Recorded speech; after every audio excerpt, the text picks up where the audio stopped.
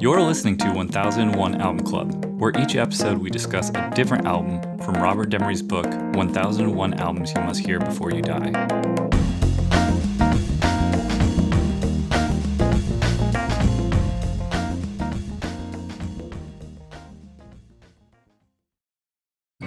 Seems I've got to have a change of scene, 'cause every night I have the strangest dream. Prisoned by the way it could have been, left here on my own, or so it seems. I've got to leave before I start to scream. Someone's locked the door and took the key. You feeling alright? I'm not feeling too good myself. Well, you feeling alright? I'm not feeling too good myself. Oh, yeah. Well, boy, you sure took me for one big All right, for this episode, we'll be talking about Traffic by Traffic. In the room, I have Rob Hello. and Adam. Hey. Traffic is the second studio album by the English rock band of the same name. It was released in 1968 on Island Records in the UK and United Artists in the US. It was produced by Jimmy Miller, and the genre is blues rock, art rock, folk rock, and jazz fusion. Formed in Birmingham, UK in the 1967 by Steve Winwood, Chris Wood, Jim Capelli, and Dave Mason. Traffic's first single, Paper Sun, gave them instant chart success, reaching number 5 in the UK, but Winwood was reportedly unimpressed with the song's success, feeling it misrepresented his vision for the band.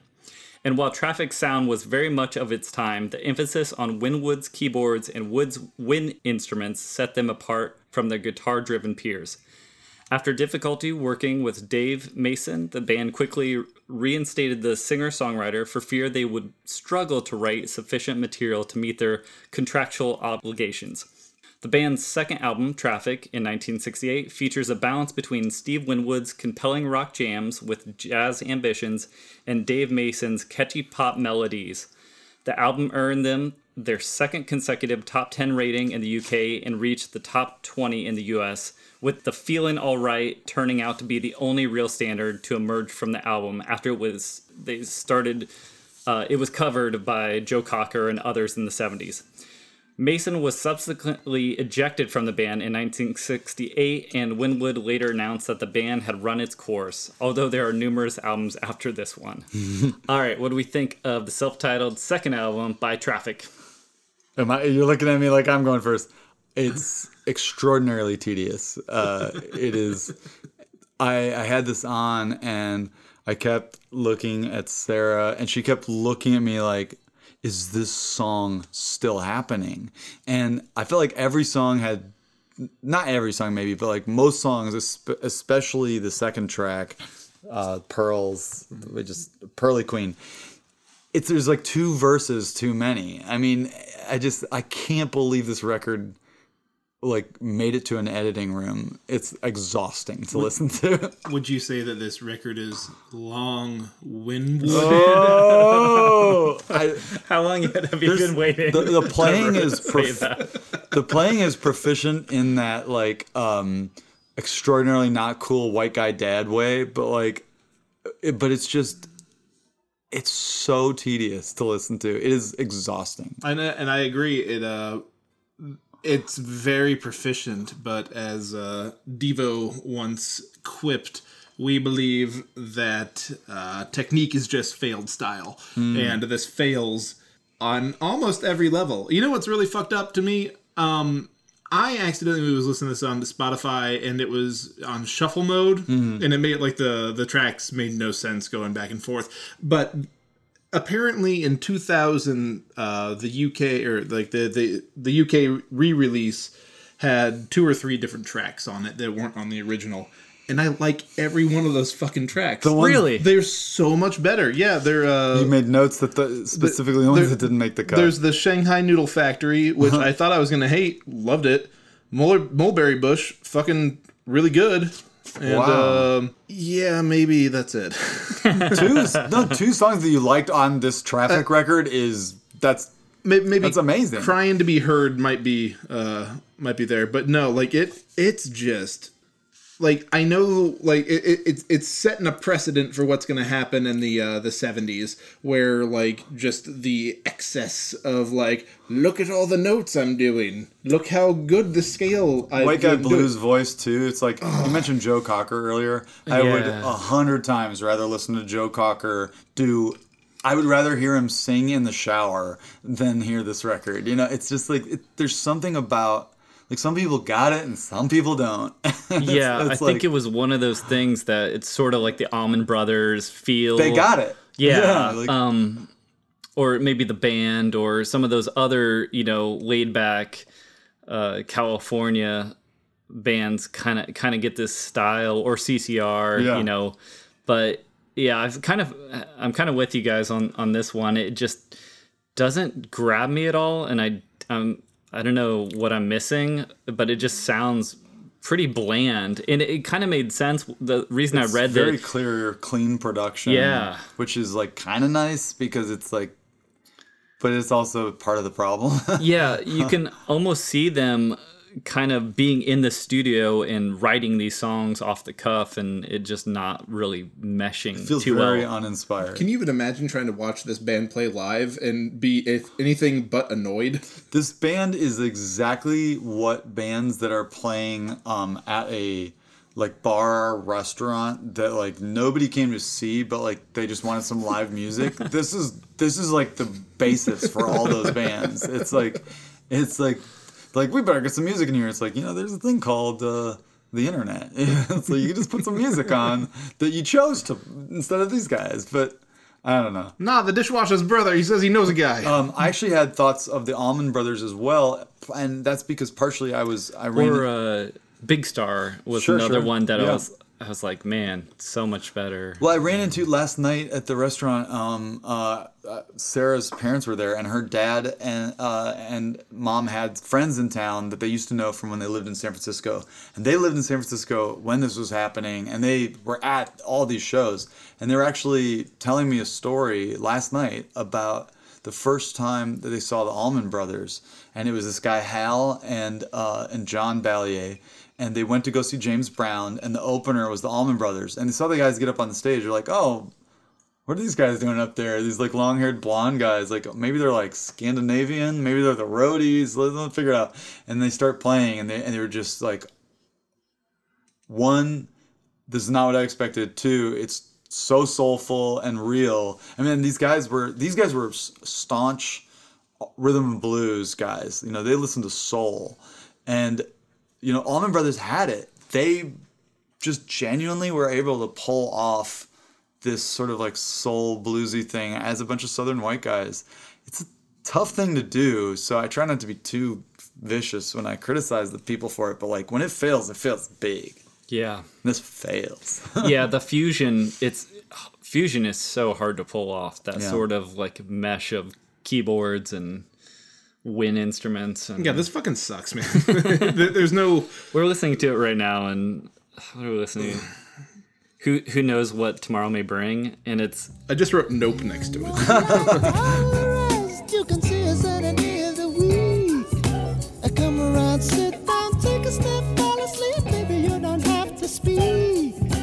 I like to show you everything that it wouldn't even mean a thing. Nothing is easy. Just please me, who knows what tomorrow will bring. If for just one moment you could step outside your mind and float across the sea, I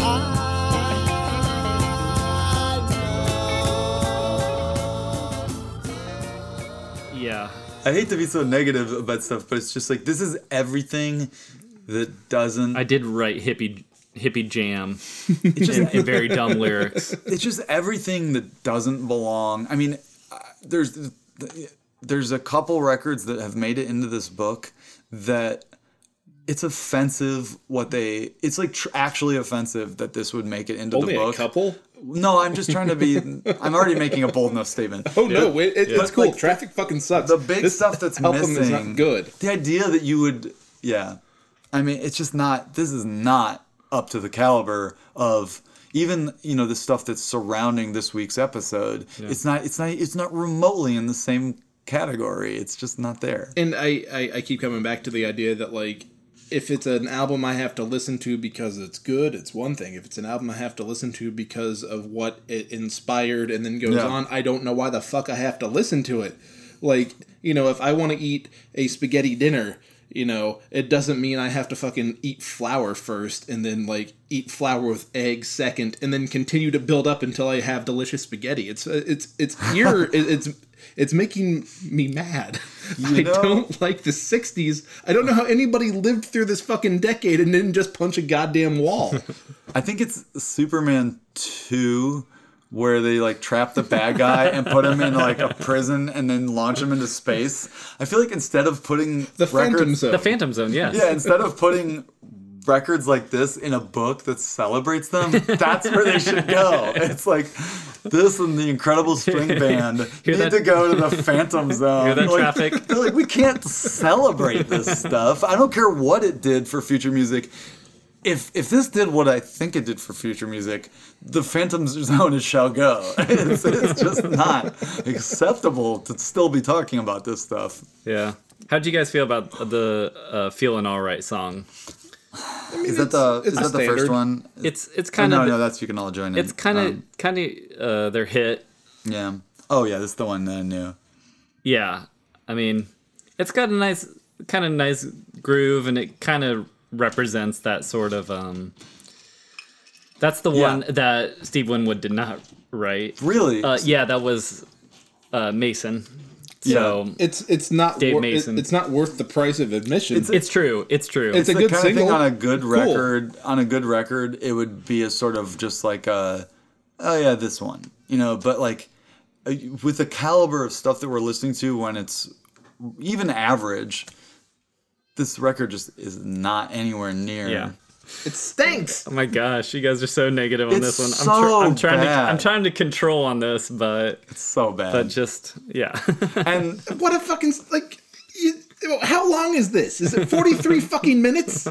No, it's 4 minutes. Oh no, I mean the album. Oh, yeah, it's about that's around 40 minutes, I think. I was always stunned by how when you would hear the song, it would feel like an eternity, and you look at it and be like, "How was that 4 minutes? Yeah. That was 8 minutes." It's just like they're changing the time-space continuum. The fountain of youth is being stuck listening to Traffic. Yeah, we're not. You'll stay this age forever. Ben has just showed up, and he is walking into a very dark conversation. Oh, it's cool. I don't like Traffic either.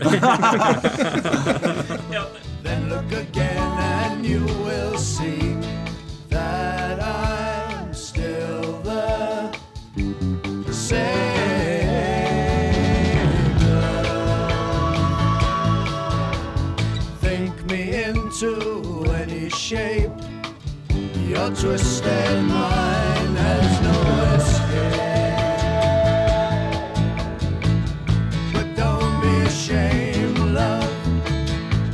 It's just a game, love. You can learn. Well, I want to hear Ben's take on Traffic's self-titled record. Fair. Yeah, wasn't that into it. Yeah? Yeah. And I also kind of assumed I was going to be missing this episode, so I didn't form that much more of an opinion. What do you think about Steve Winwood? I don't hate him. I don't know Steve Winwood as much as a solo artist as I know him as a sideman, Okay. And I think he's an accomplished sideman. Okay. I don't have the perspective to form an opinion on him as a singer and songwriter.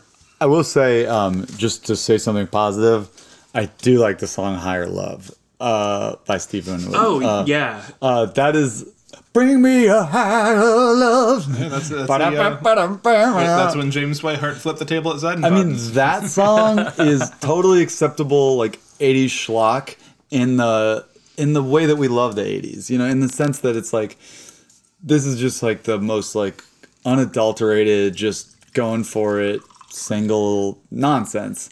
And it's not a cool song, but it's got something, and like it's got it. It also it actually has a personality outside of what this record has, which is essentially this record is a melange of cultural appropriation, and it's like at least like Higher Love just like sounds like a guy in the 80s who wanted to make money writing a song. Like As a kid in the 80s when that song came out, I liked it, but I also thought he was saying, bake me a pile of love. whoa, And was very disappointed when I found that that's not what he was saying. that could influence your decision. Yeah. Well, I don't. As far as like the cultural appropriation aspect is concerned, like any white person playing rock and roll is culturally appropriating at this particular point in time. I actually in have an history. opinion about that for a future So- record we're going to cover that I think might contrast that a bit. Okay, but with that, like I don't think it's appropriation. I think it's two people who had really like two people who were very good at their like instruments, and they went, you know, they tried to like merge into like the whole is less than the sum of its parts at this point. I think because everyone's fucking proficient. It's just like why is all this shit here? Like, you know, why are you putting grapes on my pizza? Like that kind of thing. Like it's like, But they're really good grapes. what are you doing? I mean, I probably would eat grapes on the pizza. I mean, like maybe it was paired with a gorgonzola or something. I don't know. But you know what I mean though. Like I don't think it's complete appropriation. I would say that it's just It just feels It's a mess. It feels that's a good way to It's like a box of like stuff that should be cool. Like I love Latin rhythms in songs, for example, and there's a decent dose of that on this record. It never feels cool. It never feels like it's working. None of this is cool. Did Traffic have any big hit singles that weren't covered by Joe Cocker? Like I see Traffic records in used record bins all the time. Like the John Barleycorn Must Die. Yeah, that was a big one. But like I don't know what their songs are.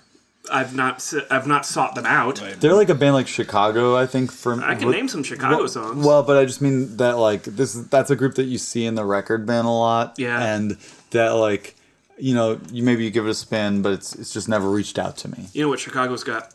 Traffic. That's a good point, Dan. We're to bring that full circle, full traffic circle. So how do we feel ultimately? I'm on a negative on this one. It just doesn't mesh. Something that you guys are hitting, like getting it right, or what I feel about it is, it's just they're all proficient. It just doesn't stick out, and it's not memorable to me at all. Like the lyrics aren't good, and the playing is fine, but it's nothing I'm interested in. Yeah, it's like if Rush sucked. Like if Rush was just like, why are you guys doing this? Like, I don't know. Bad analogy. No, it sucks. Don't ever listen to this record. It's fucking terrible.